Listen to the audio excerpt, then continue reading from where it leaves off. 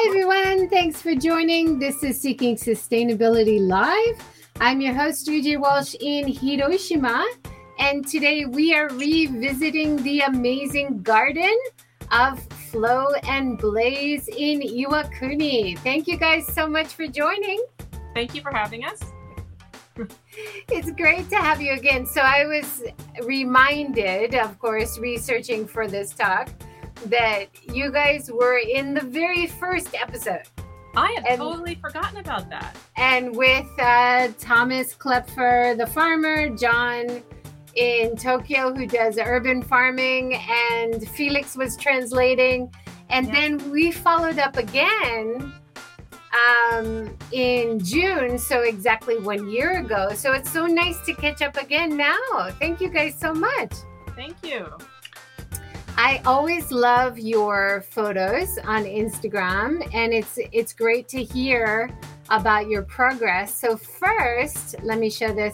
You sent so many amazing photos. Sorry. Now,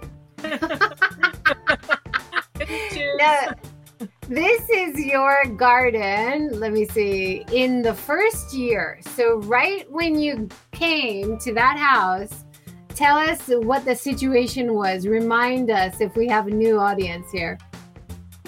Sure. Well, as it turns out, something new that we found out since we last spoke, in pandemic times, our neighbors come by when we're in the garden and talk to us. It seems that a cousin of a neighbor used to live here.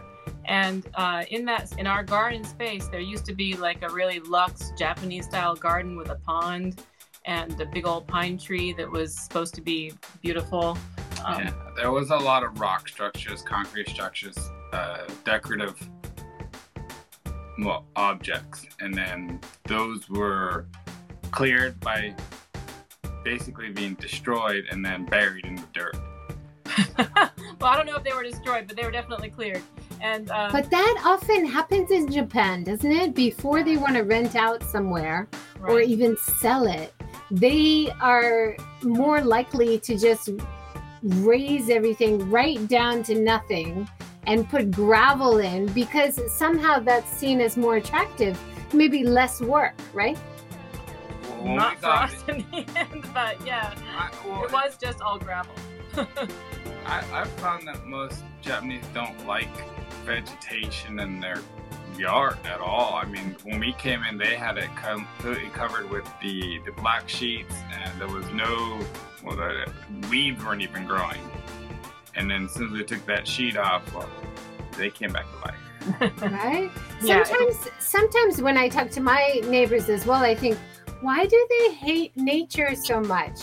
You know, like they would love just concrete and sweep up all the leaves and, very controlled nature. But what you guys have created is just stunning. Are the neighbors enjoying it now that they've seen the transformation? Oh, I think so. Yeah, they definitely come by, and they for one example is we live on a hill, and there's this one lady that for the first year or so, she would always just grunt up the hill, walking up and making these noises. And after a year or so, now she's like, kirei, and stops. And then Blaze, his mother knows some people in the neighborhood, and they say they talk about it. Yeah, we have neighbors come over. They're surprised that there's just edible stuff in their yard, in the yard. So they're used to having some kind of pine or very specific flowers in pots along the walls, or if there is trees or anything in the yard, it's more decorative, nothing practical. So the fact that a couple weeks ago we had a couple of local ladies walk through our yard, and they were surprised at how much food we were able to grow in that little area. Yeah, we invited them in to walk around, and they were like, "Oh, you're growing this and that and this and that, and what is that?" Yeah, you guys are growing a lot of food. It's really impressive.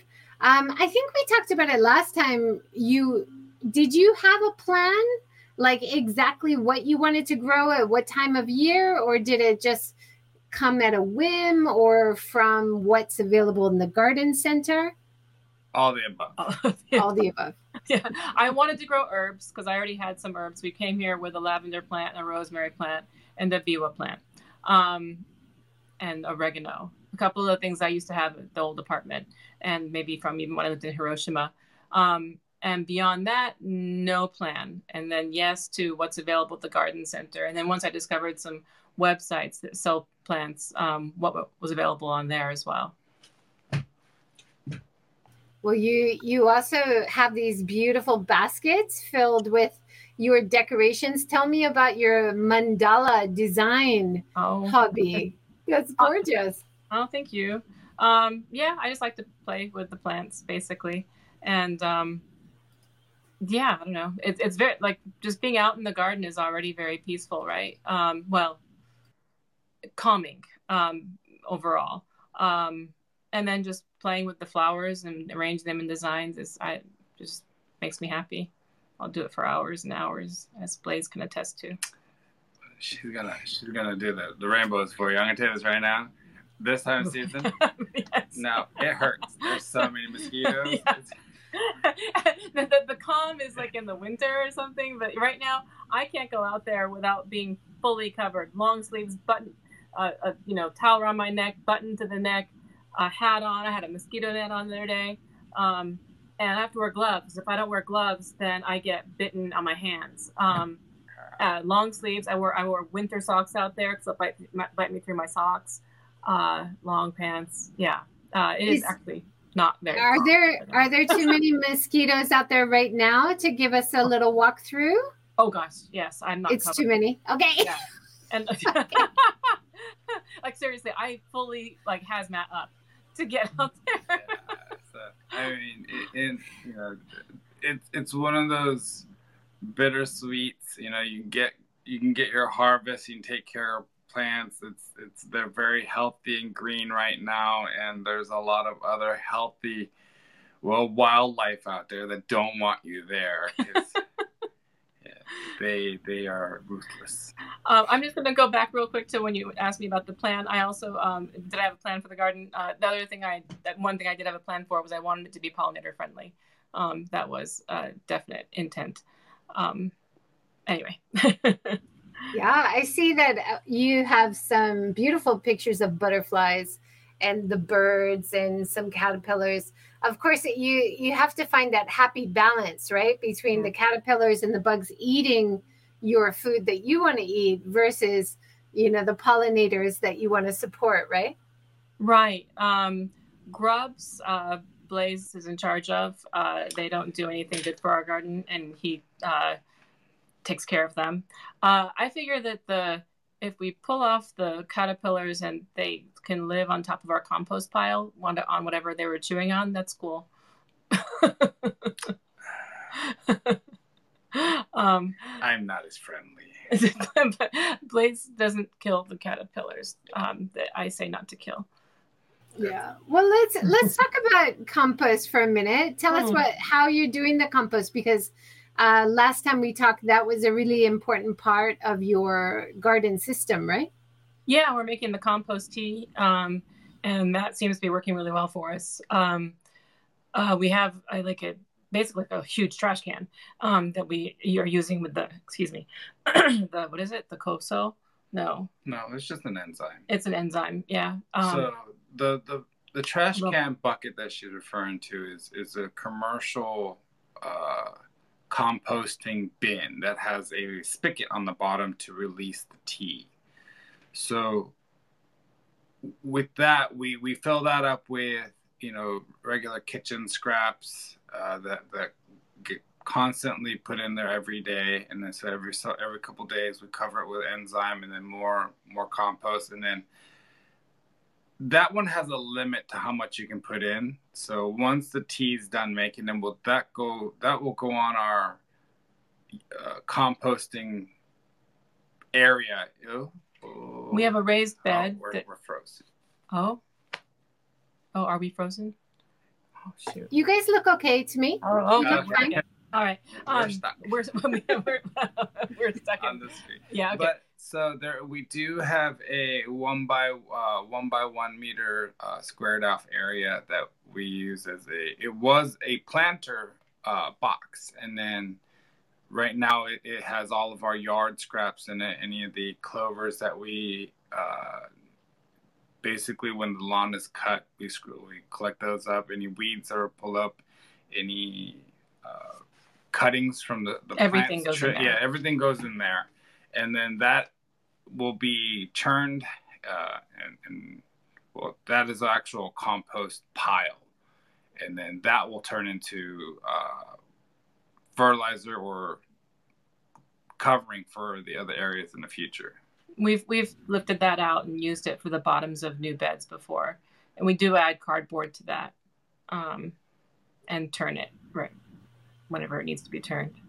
And you had, when I visited, I think it was around last year when I visited as well, and you had these raised beds, and you were doing compost in different areas depending on heat.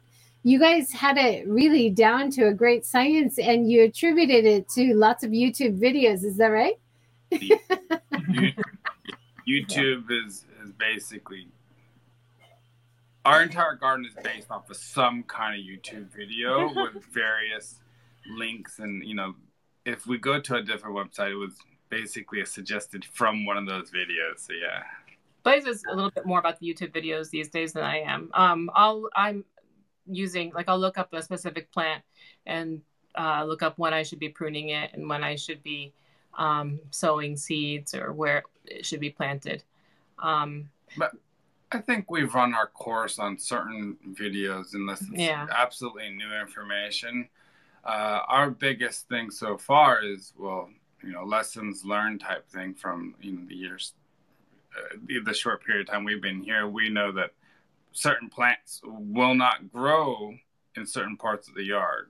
Why? We don't know. But they don't. And we've had some surprising successes and some surprising failures. But I think that slowly we'll find out what will grow in certain areas and then increase productivity. Is that consistent? Like the same things don't seem to work, but by season they'll be okay? Or is it just location, like how much sun and water they're getting? I believe it's the way the sun comes over our house, because we do have other houses in the area. And then in the summer, the whole garden technically gets full sun during the summer, but even still, they react differently. Like we had okra plants, and where they were last year, we found that they were heavily attacked by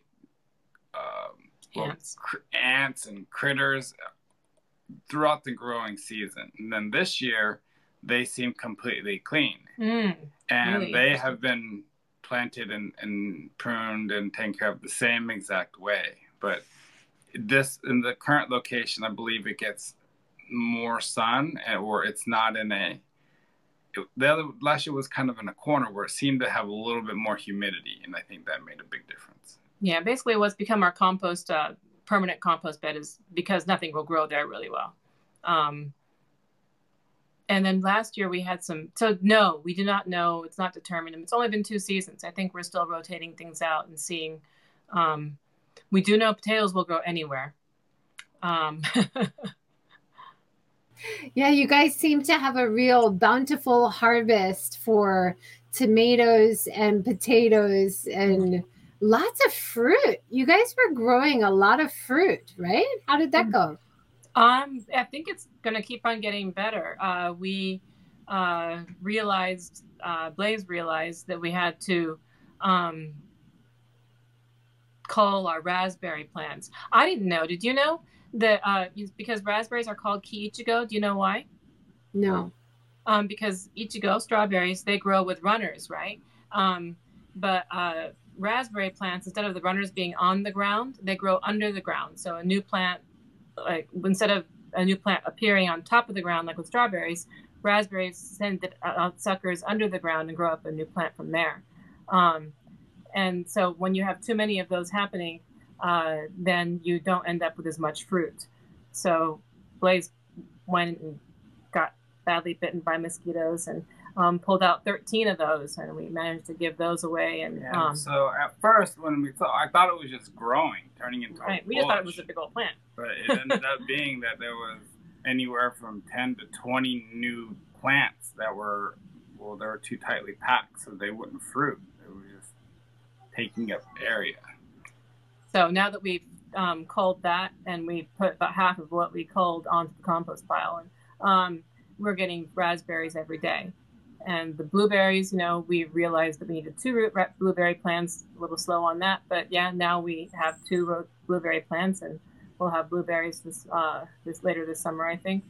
And also trying for passion fruit, trying for goji berries, and gooseberries, and hozuki, which are ground cherries. Wow. Yeah. Now it looks like you're also growing some things in pots.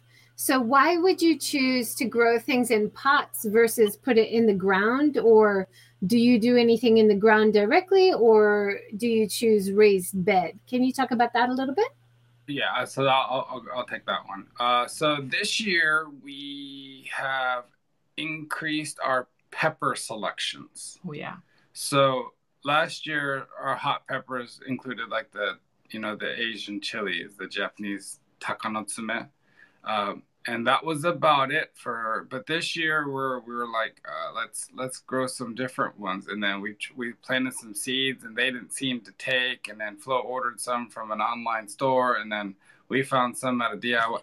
And we ended up with like 9 different types of hot peppers. And we're like, well, this ain't good because, peppers cross-pollinate. And then, so if you have a regular green pepper and a spicy pepper next to it, one turns spicier than it's supposed to, and the other one turns milder than what it's supposed to, and then they change.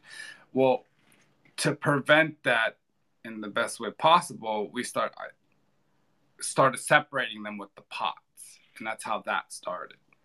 And then, we have some extra room, and then we had failed crops, and then we wanted to test out the planters. So like this year, one of our unexpected failures was our snow peas and beans, because they grow like weeds, but they completely died out within a month of them being planted. We had so many snow peas last year, and just this year, no go.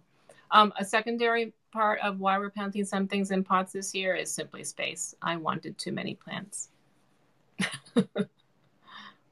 And then you have the versatility, I guess, of moving it around. So if it's something you're not sure how much light they need, you could keep an eye on it by having it in a pot. Is that right? There's that too, for sure. Well, also one other thing is I wanted apple trees. And so we have 2 apple trees, and we just don't have a place to put those apple trees. And you can increase the size of the pot incrementally by year. And so that we can control.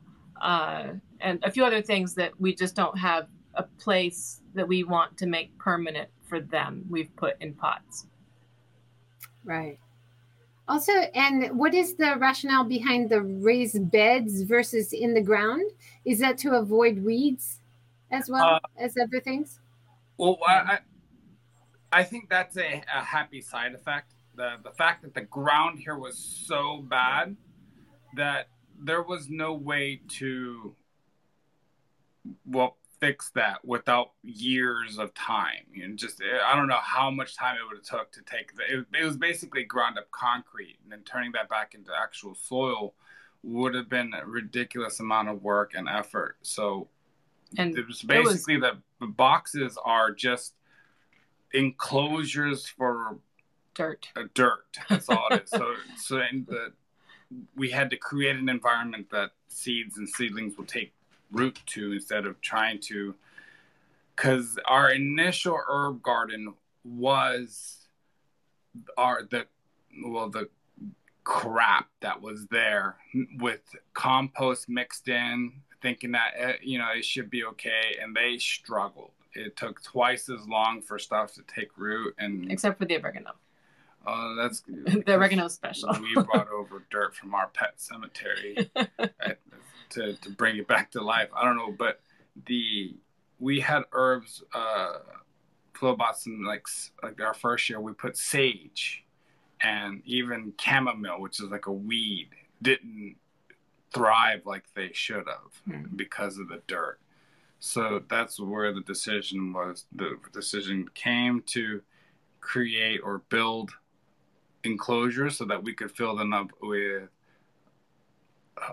dirt and bagged compost to at least get a starter. And now, in honesty, the areas where the boxes are probably do not need the box anymore, because now they've been there enough time, for long enough that the ground underneath has nutrients in it now. So even within the 2 years that you've been starting the garden, you've been able to notice that the soil is getting better because of composting and watering and taking care of the ground, have you? Yeah, well, I mean, just having the plant life on there is breaking up the ground, right? I mean, and we've added so much dirt and compost to the top of almost every part of the garden as well. So yeah, it has made a difference, definitely.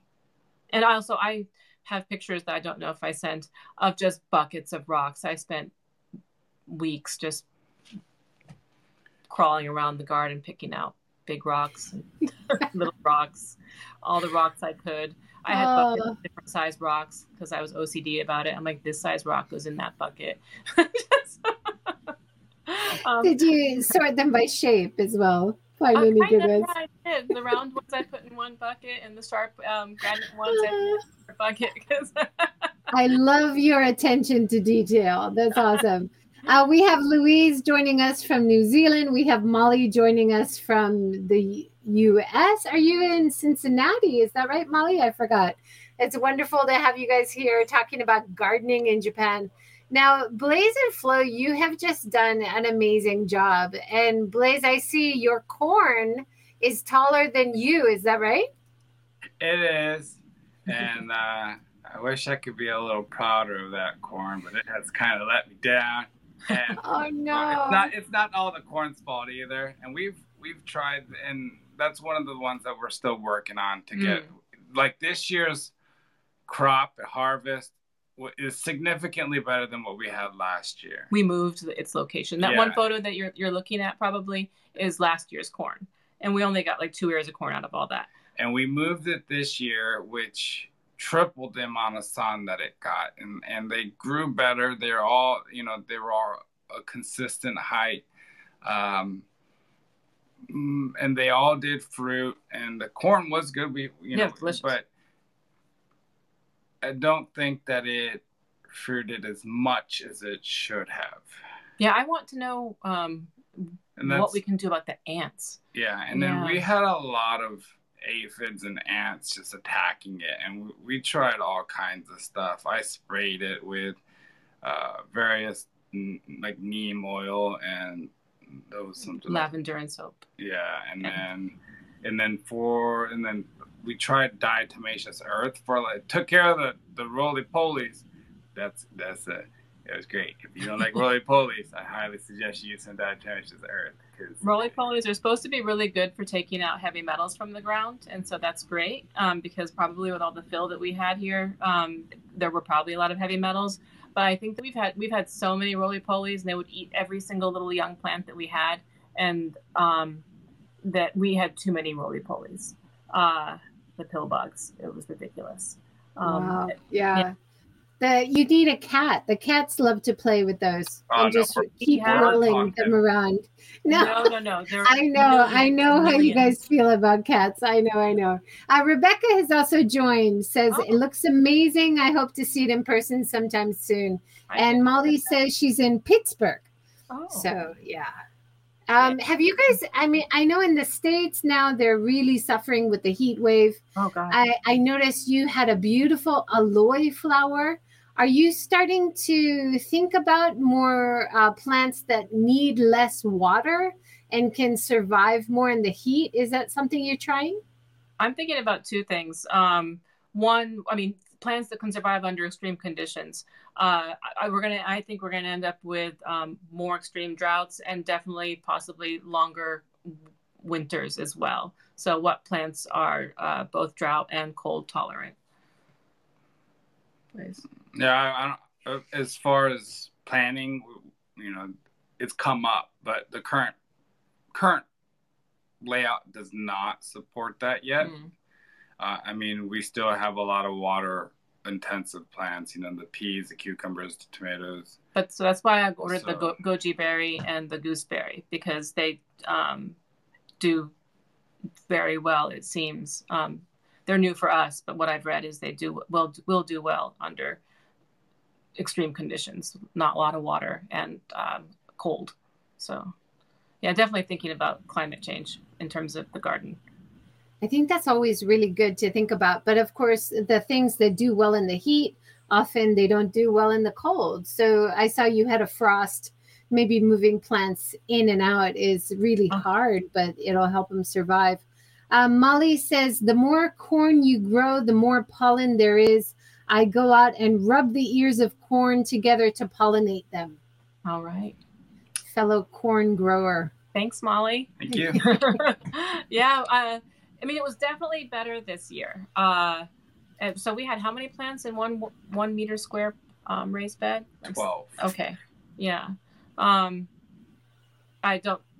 were, I think, as tight as we would want them to be. But we did not rub them. We also do have an issue with our squashes, our zucchinis having only male flowers. Is it or female flowers? The females. I mean, it's not even to that issue.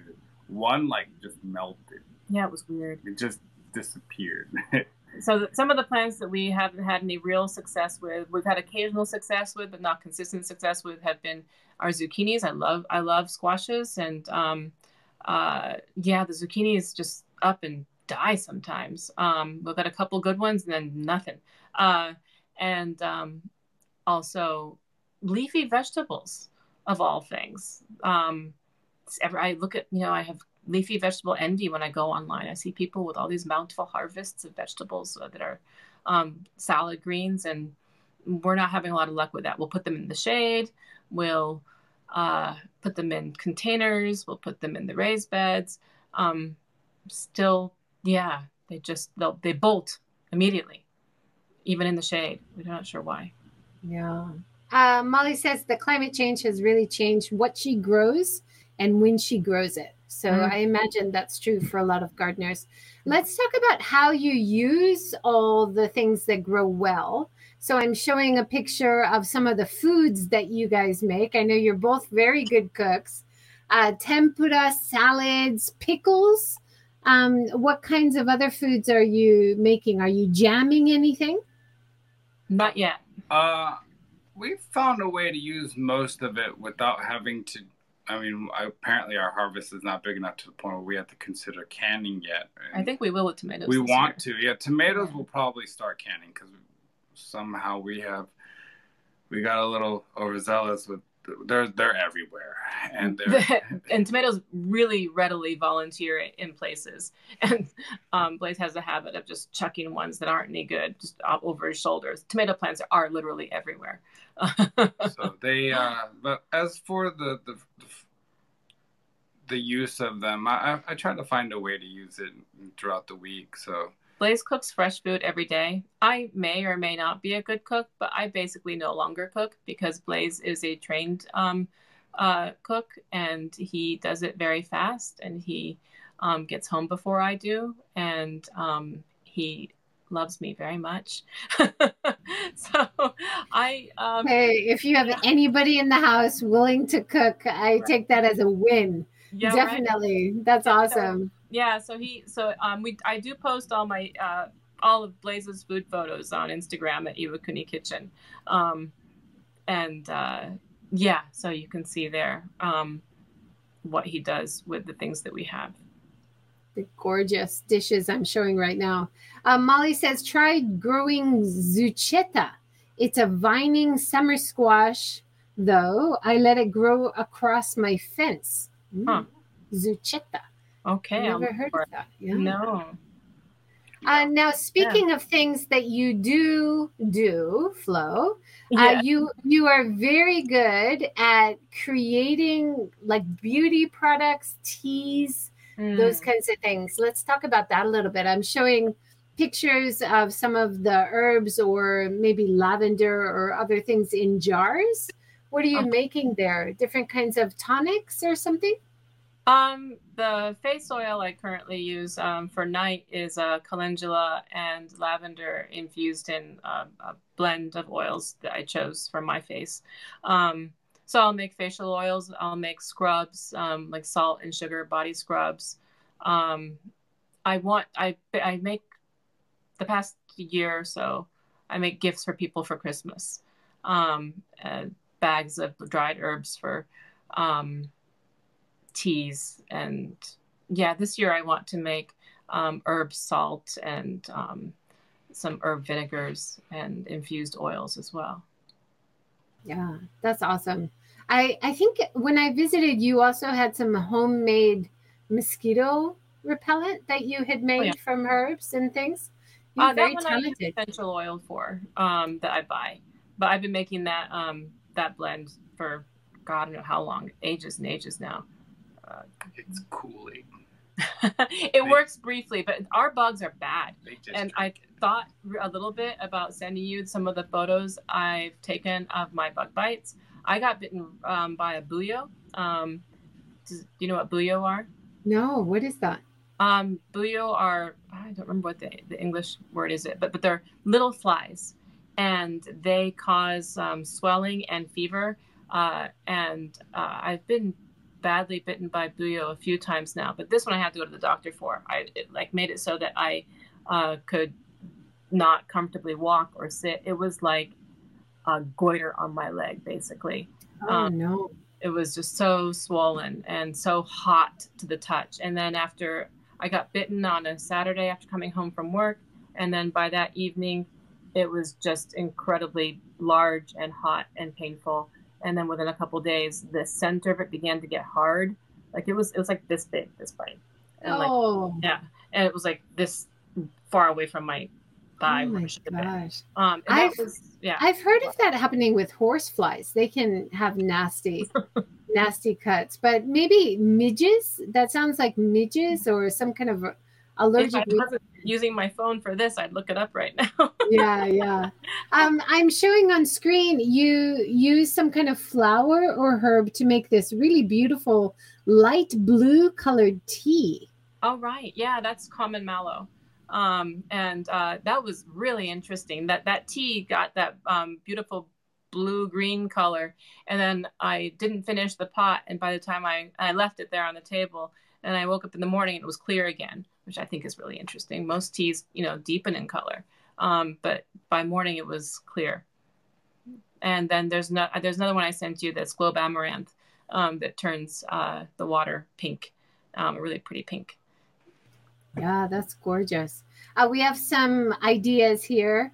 Molly says we have wolf spiders that bite, and I react the same way. And Rebecca says maybe sandflies. Oh, that's it, sandfly. Thanks, Rebecca. Yeah. Okay. Yeah. Although, I don't know. The other day I'm on a Facebook group called Japan Gardening, and somebody posted a helpful link that was helpful enough that I didn't retain its actual information in my brain because I could click on it later, about buyo and what their name is in English. But yeah, you don't want to get bitten by buyo. Little kids, if they get bitten by buyo, can really end up with a bad fever. Wow. Yeah. Well, I'm with you. If I go in the garden to do any kind of work that I'm going to be out there for a little while, I know there's lots of bugs. I have one of those jackets that has the fan in it. Oh, so nice. I look like the Michelin Man, but it keeps me cool and I'm completely covered. I'm gonna have to get one of those because honestly, like I don't mind weeding at all, but our garden is really overrun right now with weeds where they shouldn't be because or I don't want them, because I'm not willing to go out there and sweat under my fully covered self. Yeah, I should get one of those. Well, when I was volunteering cleanup for some of the landslides in Hiroshima, I bought that because I saw the construction workers were wearing it, and I was like, I wonder if they work. And it was about 5,000 yen, so not too bad, about $50. Definitely worth the investment. Right. Thanks. Yeah. Rechargeable battery inside. Okay.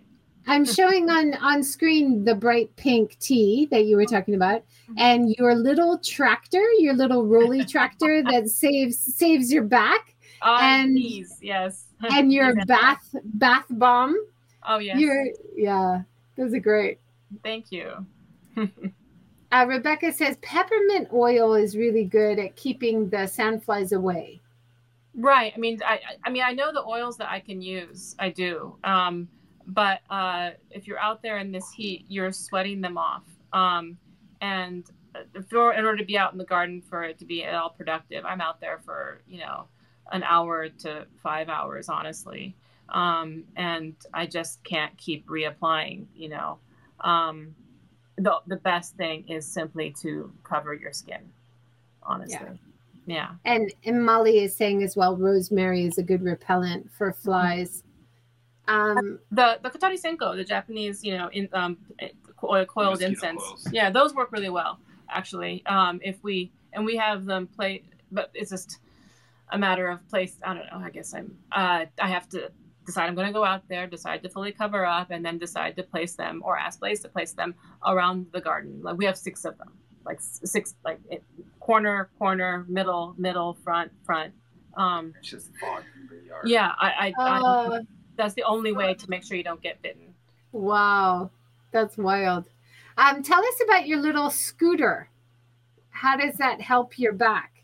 I think it's a great idea. Yeah. I'm not using it so much these days because honestly, there's so much growth everywhere. I was using that a lot when I was picking rocks out of the ground. But instead of bending over, you're sitting on there and the seat swivels. So you can scoot forward and swivel and scoot forward and swivel and be that much closer to the ground without crouching or kneeling. Wow. Okay. How about the bath bombs? Are you putting some of these beautiful flowers, dried flowers, in the bath bombs? That would be fun. Yeah, I made those before we had flowers. So if I do that again, I would definitely, I think, add some flowers to be pretty. But there's a question. I like bath bombs, and a lot of bath bombs do have a lot of stuff in it. Do people just strain that stuff out of their bath? What? It makes a mess. What is in it? How do you make it? What's it made of? It's made out of basically baking soda and citric acid. No, that's salt. Baking soda and citric acid. Wow. And water. I just had a water and a mold. And the pressed together for a while? Those were made in a muffin tin. But the muffin tin ones, you really can't. You're supposed to. I mean, it's a fast way, but you can't physically press it, or I can't press it hard enough, consistently enough that you end up with a nice hard pressed bath bomb. I have another little plastic contraption that you use, but that makes one round bath bomb at a time, and it has to sit there for an hour. So that's really labor intensive and time intensive. When I've looked up how to make bath bombs with other molds, nice molds that provide pressure are actually fairly pricey. And I can see why, because the alternatives are really ineffective.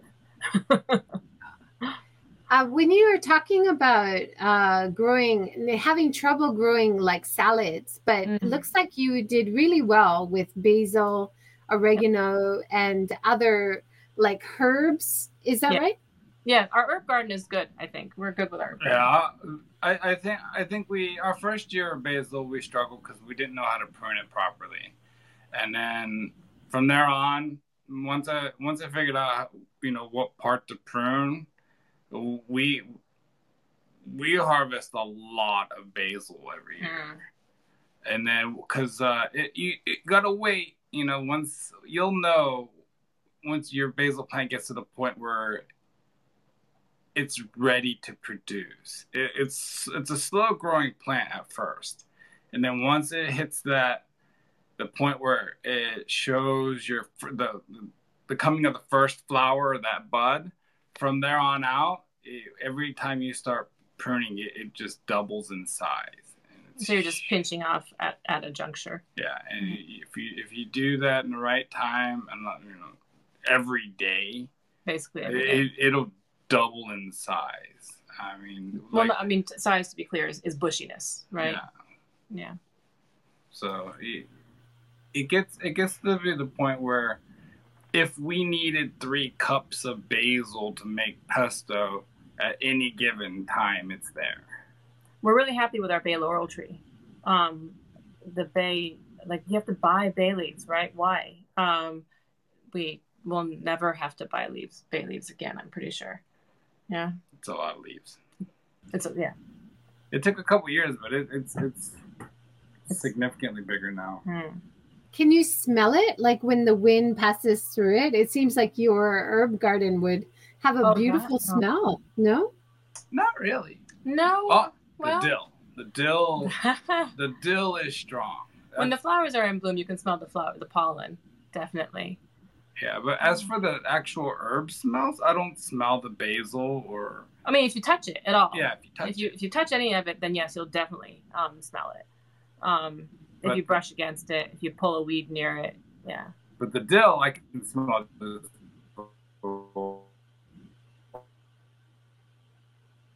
I lost you guys. Can you hear me? Oh, you guys are frozen. Are you there? Uh-oh. Frozen. Hello. I'll show some of the other beautiful garden photos. Can you guys hear? So growing cauliflower. Woohoo! Yeah. Thanks, Louise. We can't hear you guys. If you can hear us. Yeah, great growing, right? Molly says, I have one of those garden scooters. They're great for saving your knees and back. Definitely.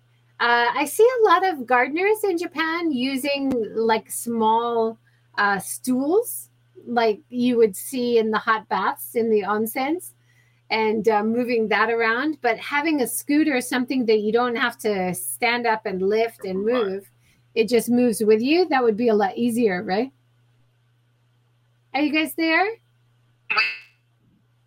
I can hear something. Yeah, so rewarding to harvest and eat. Definitely, Louise. Are you growing anything in your garden in New Zealand? You're going into winter now, so it must be a little bit more tricky. Onion Muffin says, do you have a walking cane? So maybe a cane is also helpful to save your back, right? You too. And Flo moves a bit. Yeah.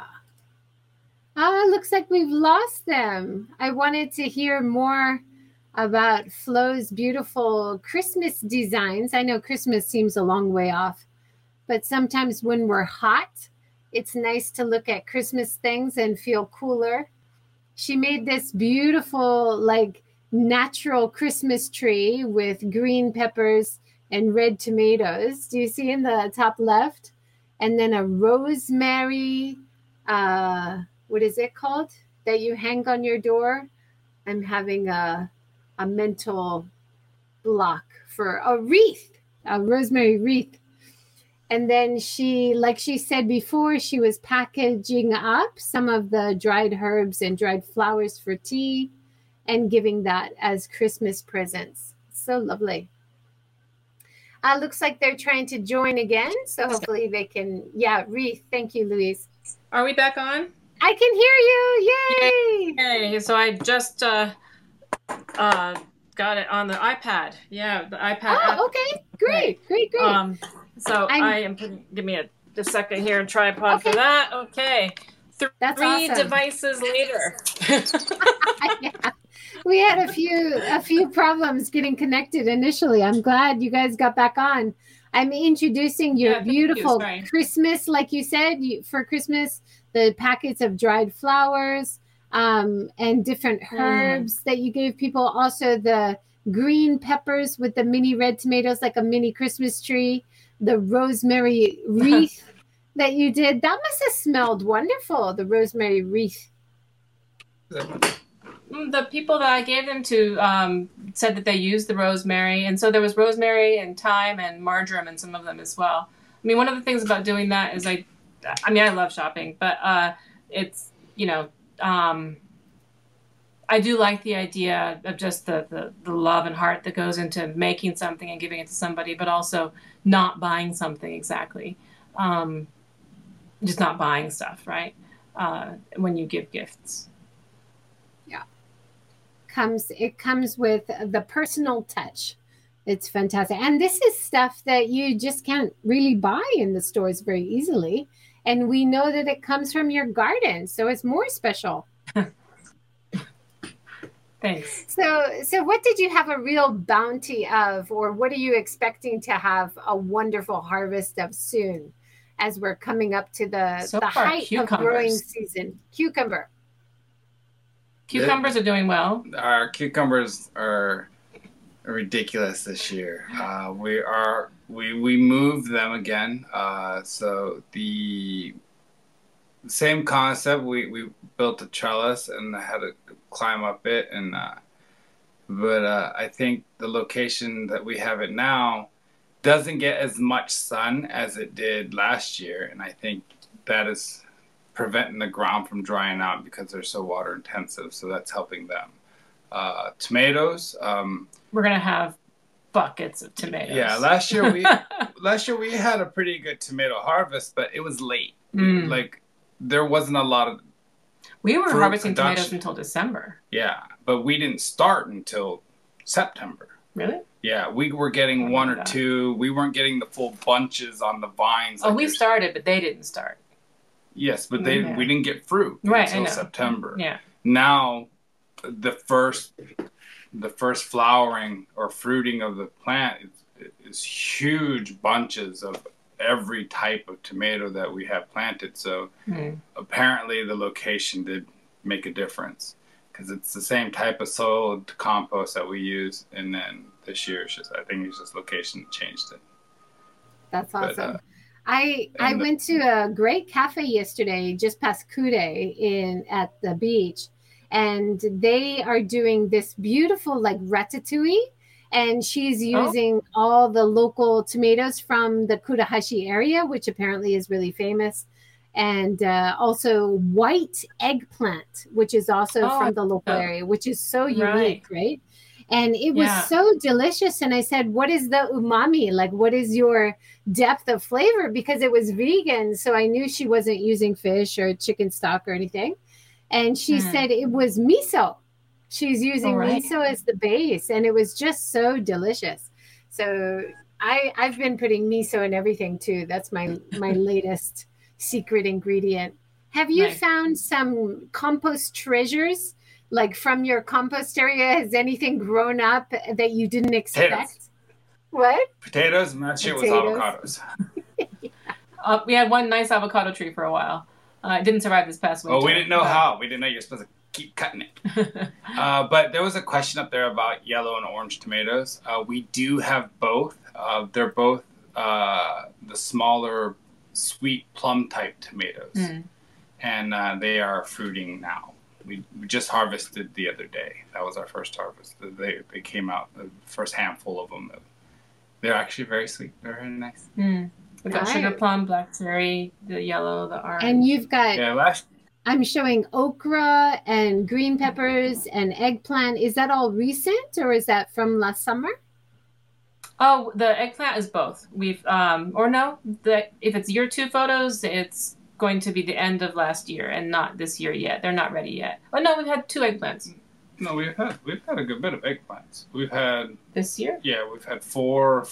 The next batch. Okay. The first flowering, we got a couple off of there, the early flowers, and then right now we have 3 eggplant plants, and each one of them has 4 to 6 eggplants on them. So it's a significant better harvest than last year. Once again, that was a different location too. That one has less sun than last year. Last year we put it in full sun all day, and apparently it didn't like that. Yeah, let's talk about your flowers, because you guys have such gorgeous variety of flowers. Is that all from seed, or you buy it from the garden center? Those are mostly maybe 2/3 seedlings and 1/3 seed, I would say. Yeah. So from the seeds, we have a lot to work on when it comes to seeds. I think it's just a little bit more experience that we're going to need under that one. Certain seeds we have no problems; they come right up. But apparently we can't keep them alive when it comes to leafy plants, and then when it comes to other vegetables, I had a really hard time getting peppers to sprout. Flowers, I understand that, but I mean when it comes to the flowers, we had the same issue. She had a whole thing of bergamot didn't come through. So frustrating. And then we had other plants that she planted and didn't even realize that she forgot that she planted them because it took forever for them to germinate. So the echinacea is coming up though, so I'm happy about that. So when it comes to flowers, the seeds, it's kind of hit and miss at the moment. The Nigella that I've got in the front garden, it's gone to seed now. That was from seed. Can't think. Yeah. Are you buying seeds from abroad or just from Japan? Are you saving any from previous year's flowers that you're reusing? Definitely saving some. I'll save some of hollyhock really readily self-seeds, but I'll go ahead and save a lot of those and give those away if anybody wants some hollyhock flowers. And the mallow also, I'm pretty sure, will readily self-seed. And they're massive seeds too, so they're really easy to keep track of. The coriander, especially the cilantro, our really good cilantro crop this year, and that all came up from seeds that I'd saved from last year. We know that they grow well here, and I wasn't sure, so when we had sown them in February inside, I just put a bunch in the pots, and I think every single one of them came up. It was stupid. There were just so many little cilantro seedlings, and then we planted those outside, and those were worth saving the seeds for. Are you doing any sunflowers? Because I saw a news story about all the sunflowers that have been coming up everywhere in Texas, and I know you're from Texas, Flo, and right. I thought of you. All right. Yeah. I probably will do sunflowers sometime, but you can eat the seeds, yes. But I guess they're pretty, they're cheerful, but besides the seeds, I can't really do anything else with them. Whereas with the mallow, I could possibly try dyeing. With the hollyhock, also I can try dyeing. I could make little arrangements that I like, and also the teas. They have medicinal benefits as flowers. I'll probably try growing a sunflower sometime just because, but with the space that we have, I kind of want things to add something that big to have more than one purpose. Yeah. I was going to ask you about that because you've got these beautiful colors coming from the flower teas. Do you ever do any clothes or fabric dyeing? That would be the obvious next step. Well, I just bought some, I don't remember what kind of alum it is, but some alum to help use as a mordant to help the dye stick. I've got the mallow plants, I think, are nearing the end of their season. They're just the stems, the trunks, they're like trunks are so massive and they're falling over into their own weight. And it doesn't look pretty anymore. So I'll probably just harvest all those and pull those out, and we'll start growing something else there for now. And so I'll have a massive amount of mallow flowers, way more tea than I think I or any of my friends will want to drink. And so I'm going to try dyeing something. I've got some old cotton shirts. I can just, play around and see what happens. Yeah, that's exciting because I've heard from Cowdy, Thomas's wife, the organic farmer, and she has a textile company, and she talks about using persimmon leaves for dyeing and lots of different kinds of herbs or flowers. It'd be great to do. Her colors are gorgeous. Yeah, if she does a workshop sometime, I would ask Blaze to drive us out there. Right, yeah. Maybe, well, now the vaccines are coming in. Maybe we can start doing things in person again. Right. Yeah. We're both happily vaccinated. Just FYI. Yay. Oh, yay. Congratulations. uh, Molly says French marigolds planted around and between the veggies will help repel aphids and attract pollinators. My grandma taught me about that. Thanks, Molly. Thank you, Molly. Yes. I keep telling Blaze that. He doesn't seem to like French marigolds very much. I don't know why. Thank you so much, Molly, because maybe he'll actually do it. Apparently we need to, because there's a lot of aphids, and I apparently like them less than I do the flowers. Yeah, he always calls my flowers that don't actually have a purpose weeds. Yeah, anyway, I think it's about time that we actually do start growing the French marigolds. But it's funny, though, when we first moved in, I did plant some French marigolds with our tomatoes, and they just didn't grow, which is really odd because I had French marigolds growing up like everywhere. They do grow so easily, usually. I don't know why those didn't work. Maybe our I don't know. Anyway, we'll try again. Great. Well, we only have about less than 5 minutes. Is there anything we haven't talked about that you'd like to give advice to people trying to garden out there or trying to start a garden? I think just grow stuff. Just what? Yeah. No. If whatever seems right. To be honest with you, the only thing that I would practice is learning how to stake your vegetables. Oh, that's interesting. Yeah, because if you don't stake them, like last year we grew this black cherry tomato, and I thought I staked it properly, but I couldn't keep up with the plant, and then it looked like something from a bad Lego thing. It was just, and then I had to use other things to hold the actual support. It was not okay. It wasn't pretty. It worked, but yeah.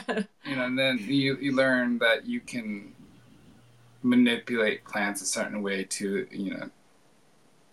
you not only stake it well, but you can manipulate the plants around it. And it's not just beans and climbing vegetables that you can choose.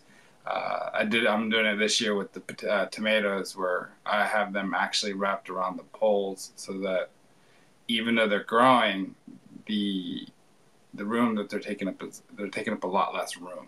Mm. So right now, if I let them grow straight up, they'd easily be over 7 foot tall. Right now, I'm keeping it down to about 5. I mean, that's really important. It's like gardening architecture, right? Building the above ground planters, building the trellises like you guys have been doing, but also making sure that your plants are supported so they grow the right way. Is that right? Yes. I mean, and then last year we had extra tomato plants, and I put them in front of our current monstrosity of an elderberry bush. And that one had the supports on that one was, I thought it was supportive. It was not. It was just there. Well, and those black cherry tomatoes just produced so much fruit that they were so heavy on the ends that they needed a lot of support. And ended up making the elderberry grow funny because it was trying to reach out through the big tomato plant. So, but I think if anything, the staking, I took it lightly, and my suggestion is don't. It worked out anyway. Yes, but because I'm going to give the opposite advice. I would say, like, I was a little bit hesitant at the beginning, like, okay, I have to follow this idea, or this can't be planted with that. And pretty much, it seems to me that everything will grow at least, it's worth trying, right? I mean, if you're not on a super tight budget, it's worth trying. Don't worry if things don't seem perfect. Try it, and then you can tweak as you go along, I would say. And then learn from that yourself versus, because all the videos online and stuff. Yeah, you guys told me last time you were spending about $100 a month or $100 a week at some point, getting all your planters prepared and ready to go with all the dirt. There were a lot of costs. Have the costs come down over the second year? Yes, definitely. Significant. Yeah. That's all. I think that a lot of that is basically initial cost. Like I said earlier, we didn't have any dirt. We had broken concrete. So by building the raised boxes, we had to fill them with the compost, and then we didn't do it all at once. So that's where the monthly cost came in. But the monthly cost is significantly lower for maintenance now. A couple bags of compost that we use, or a big bag of planter seed soil, or fertilizer. Lately, we've been getting stuff for to help with infestations. But other than that, the cost is significantly lower, and we don't need to go every month. It's just kind of NAFCO is kind of our favorite store. So when it's 5 times point day, we're like, okay, we're going to NAFCO, see what they got. Yeah, in that case, she's just looking for something to buy. Right, that's my shopping, that and books these days. But it's kind of nice too at the local garden center, because you can see things that they're selling, like little sprouts and stuff, and you're thinking, oh, can that grow here? Like something maybe you didn't think that's how we started. Yeah. Well, it helps with, because you have a lot of professional gardeners and farms that request, certain things in bulk. So when certain things are in season, they let you know. And that, like, we didn't know at the time it was with garlic or potatoes. I was like, oh, I didn't know you can plant garlic now. I mean, it didn't grow for us, but technically it was planting season, and it was a letdown on that one. Our ginger's doing well. Ginger's doing well. Yeah. But our garlic did not. It did not want to stay. So yes, it can be a way to learn, right? To see, okay, they're selling this now. It looks like we should probably be planting it. And if you do go on a regular basis, so you can be like, okay, they had that in the store 2 months ago, and now there are like 5 plants left. I'm not buying that now, because clearly it's at the end of its planting season. My favorite purchase from a garden center was, I was feeling a bit hungry, and at the moment when I bought it, the strawberries in the store in the packet were like 700, 800 yen. And when I saw in the garden center, they had a strawberry plant with strawberries on it for 400 yen. And I thought, that is a bargain. Buy that plant, eat those strawberries, and then maybe more will come. That was that's awesome. How'd that go for you? Do you have a strawberry plant still? I do not. I do not have a strawberry plant anymore. I think it was just those strawberries, and it did not survive. But it was cheaper than what was in the store, so it was worth a try. Yeah, absolutely. I'd say we had about Go ahead. We had like a 3-week period where Flo was getting fresh strawberries for breakfast every day. Wow. Yeah, they're growing again. It's coming around again. Yeah. They look beautiful. I'm showing them in the photo. Absolutely gorgeous strawberries you got. Well, thank you guys so much. That was wonderful insights about the gardening world. We'll have to have our next catch up next year on your 3rd year anniversary. Thank you. Thanks so much for having us, Joy. Thanks for everybody else for tuning in. And if anybody is in Japan and wants some seeds or to do seed exchanges, I'd be really into that. Oh, awesome. Yeah, you can reach out. I'll put the links below. Flo is very active on Twitter and Instagram. So you can Instagram, yeah. Instagram is better. Okay. Yeah. Although Twitter, I'm fine. I'm just not active. But I'll respond. Okay. Well, thank you so much. Thank you, everybody, for joining today. Thank you, Flo and Blaze. Keep up the good work. And I hope you don't get bitten too much. Stay safe. All right. Thanks, everyone. Take care. Thank you. Bye.